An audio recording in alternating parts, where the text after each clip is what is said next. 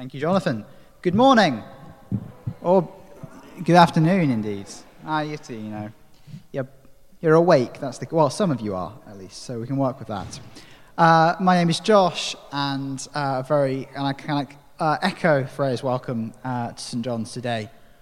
I wonder, when was the last time that you had to turn down an invitation? Can you think what it would be? I wonder, why did you do it? Was it a good reason? Do you feel a bit guilty about doing it, or do you think it was the right thing to do? Did you already have plans, or were you perhaps saying no because you were waiting for something else? Will you join us in a sermon series which we're calling 10 Gifts? And the point of that series is to take the 10 Commandments and ask, what if these are meant for our good? What if instead of simple restrictions, they form an invitation? And as when you answer any invitation, you must choose not to do something else so that you might attend. The commandments are in some sense given as gifts so that we might block out our spiritual diaries to be available for a life more rich with meaning and resonant with joy, a more human life.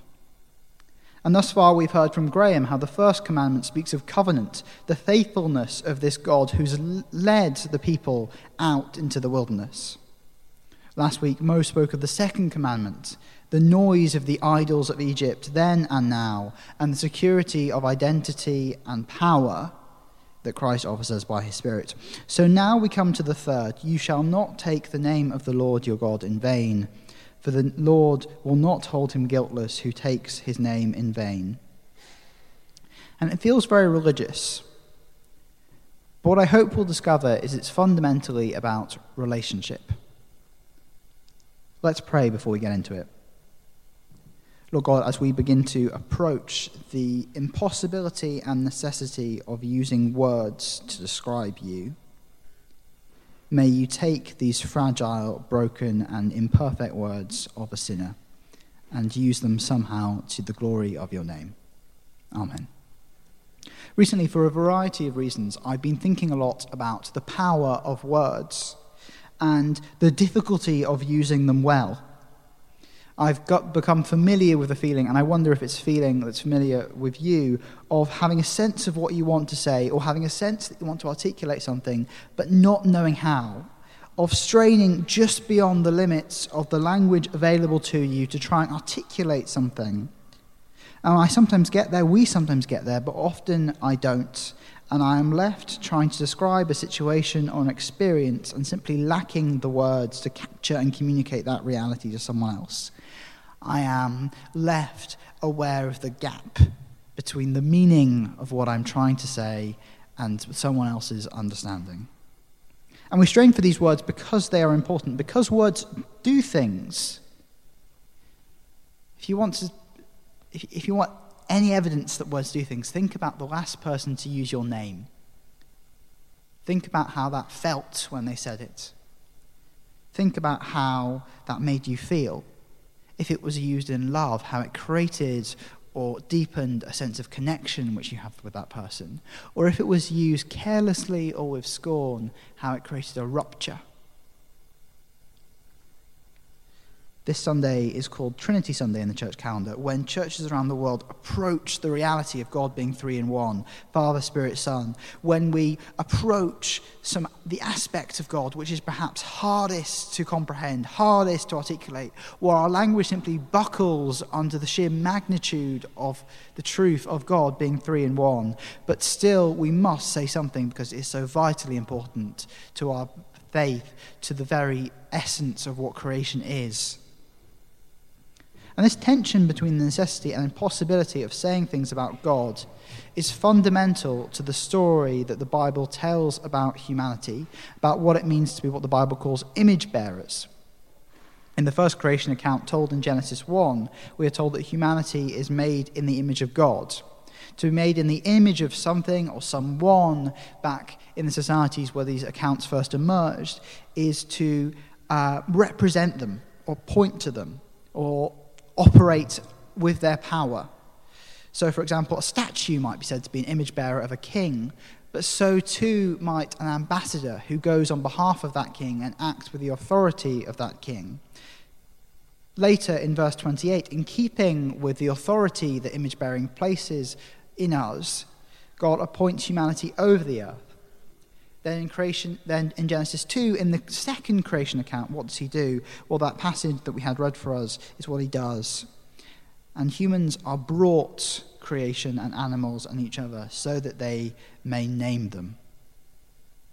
God has spoken creation into existence, and so our job is to describe that creation, to articulate it. What is it to bear God's image? It is in part to name creation. And in naming creation, we create order and establish relationships between things, each other, and ourselves.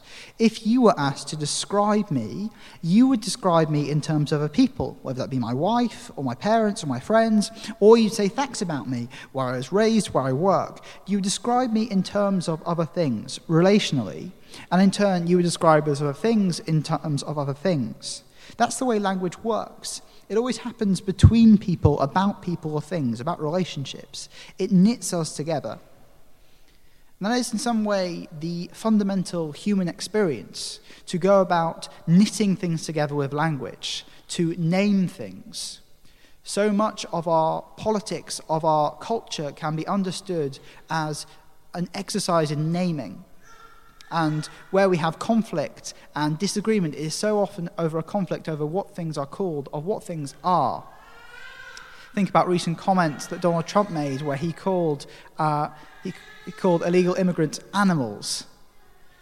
That is a contested naming. That is, conflict comes from the fact that he is claiming something to be something other than what the Christian tradition would say it would be. Think about recent debates happening in Ireland and happening here, are all fundamentally, whatever you think about them, about how we name something, about what something is. So that is the human task, and it is a task that we sometimes do well and sometimes do very badly. And as the Bible progresses, we get to understand that in that task, in that kind of difficulty of beginning to name what creation is, God makes himself known in that. When God encounters Moses at the burning bush, he says, Moses, go to your people and then go to the Egyptians and lead your people out of Egypt. And Moses says, suppose I go to the Israelites and say to them, the God of your fathers has sent me, and they ask me, what is his name? Then what shall I tell them? Very human question. What is his name? Moses asks, how should I be identified in relation to God? With what God am I being referred to? And God answers, I am what I am, or I will be what I will be. God can only truly be described in relation to God. But here is some language, he says. Here is some language you can begin to relate to me and I to you. But my identity, the ground of my being, is God in relationship with God, Father, Son, and Holy Spirit. As if to say, yes, your task is naming creation, but I am not of creation, and there are some things that you cannot name. You cannot bring everything into order. You cannot articulate everything. There are some things that are mysterious. There are some things that simply are left silent. So Moses goes and leads the enslaved Hebrew people out of Egypt. The power of the name of God wins out over the power of the names of the Egyptian gods. We then come to the Ten Commandments that we are studying these few months. And they are given then to a people who barely know who they are, who know that they have escaped from Egypt, but are still trying to figure out what it means to be this new free people. They have escaped from Egypt physically, but their imaginations are still captured by Egypt. I wonder, can you empathize with that? Having physically left an unhealthy or harmful situation or relationship, but it's still holding some sway over you. It's still affecting the way that you think and talk about other people, about the world, about God, about yourself. Well, there is good news, because the Ten Commandments are written to people exactly in that situation, who have had their whole lives dominated by an empire, by slavery, and now have to unlearn a pattern of behavior and thinking that has been the norm for generations. The answer that Exodus gives is to unlearn this behavior, you have to first go into the wilderness. You need to stop things before you can start anything. And foremost among those things, the commandments tells us, is you need to stop and restart your thinking and speaking about God. I was struck that often when we think about the commandments, because it seems to be so full of thou shalt not, do not do this, do not do that, it can feel quite oppressive. But actually, in studying this over the last few weeks, what I found, and I don't know if you'd agree, but there is a particular kindness in the negative framing of this commandment. Here, at this stage in the journey, God seems to say, it is not demanded of you that you articulate complicated and poetic truths about God. It is simply asked that you resist taking my name in vain.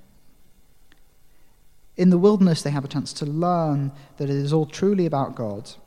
And their first task is to stop, be still, and simply clear space for God to start ministering to them, to listen before they speak.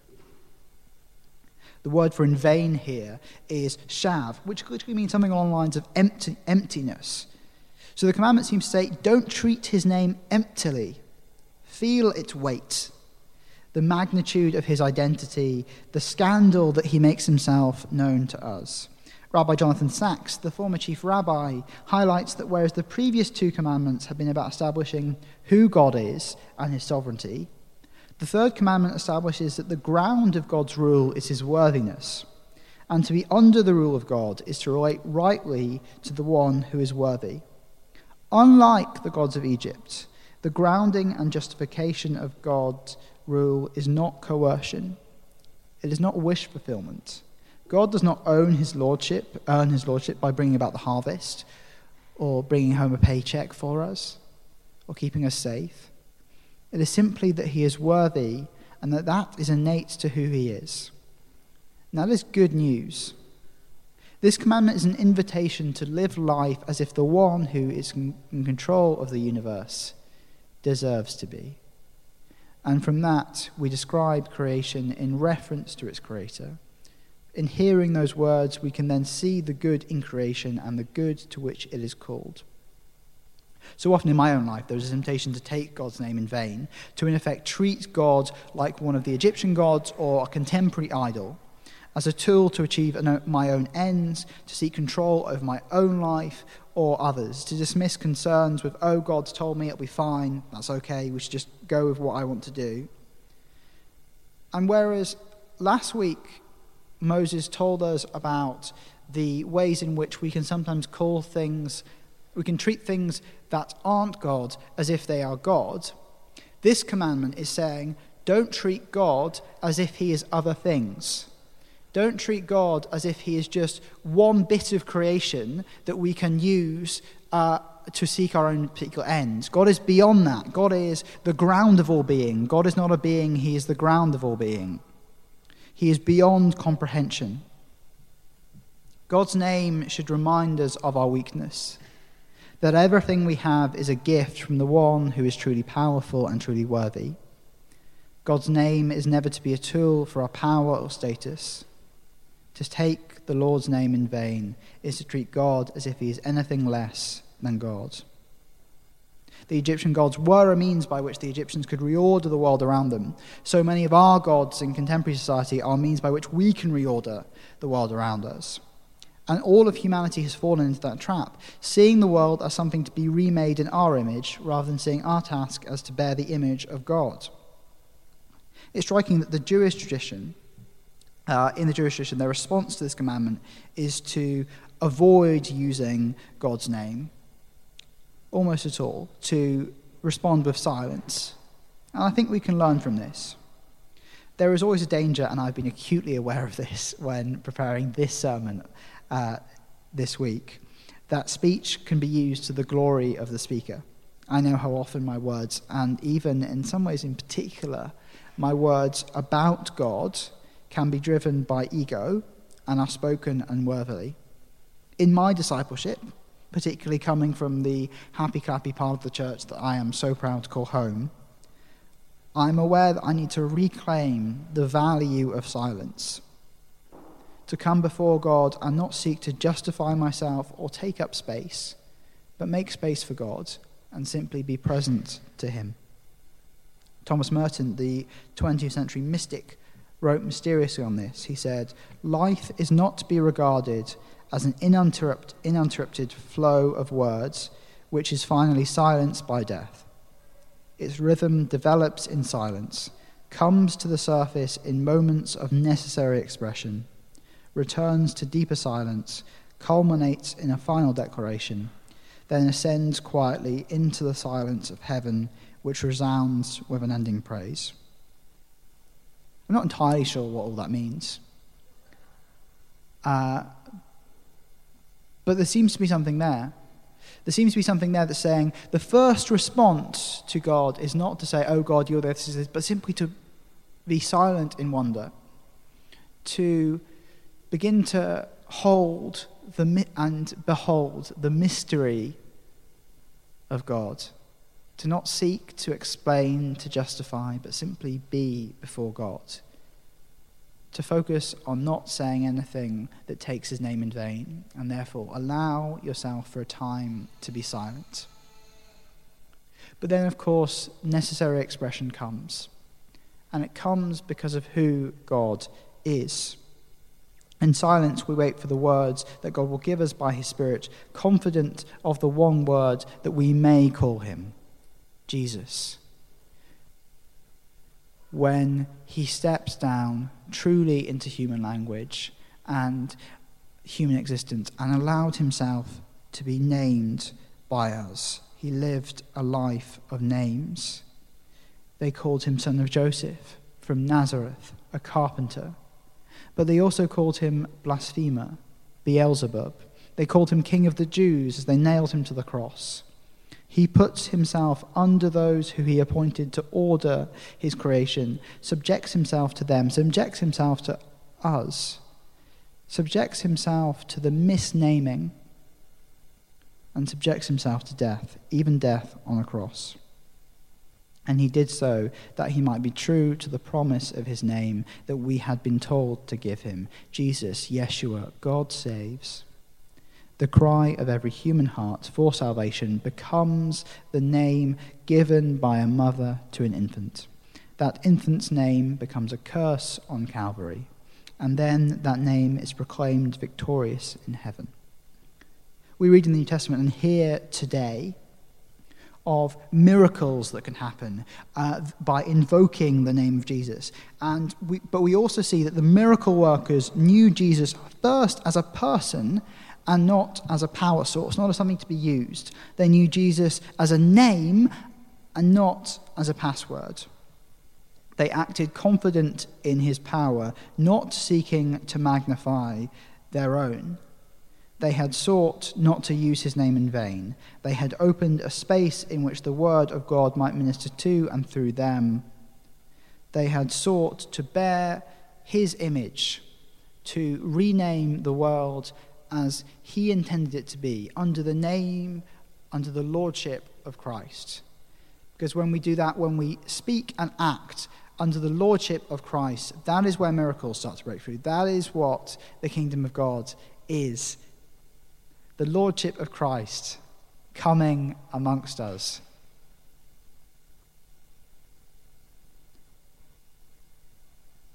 So may we meditate on the name of Jesus and be drawn to silence by its beauty and power. May we hear the words of life spoken over us, evidenced in the saving work of Christ. And may our meditations bubble up in praise, in word and in deed. Amen.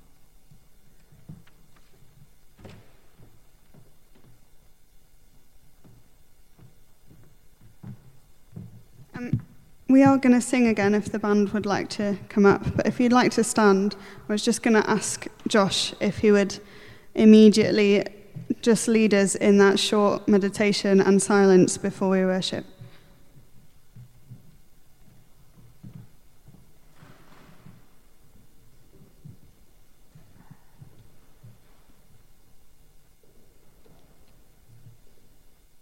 So where you are, if you want to stand, stand. If you want to sit down, stay where you are. but become still. Become quiet.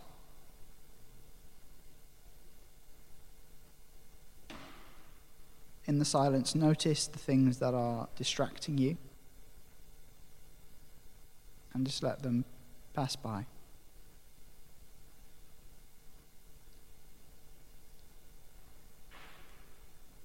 Know yourself, beheld by God.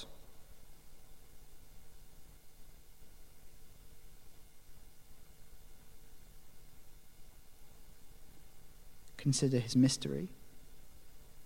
Consider his power. Consider his beauty.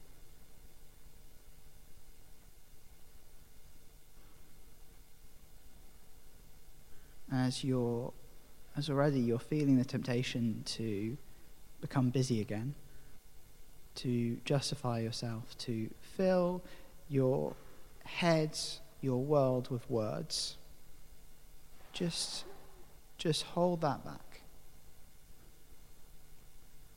Focus on not taking his name in vain.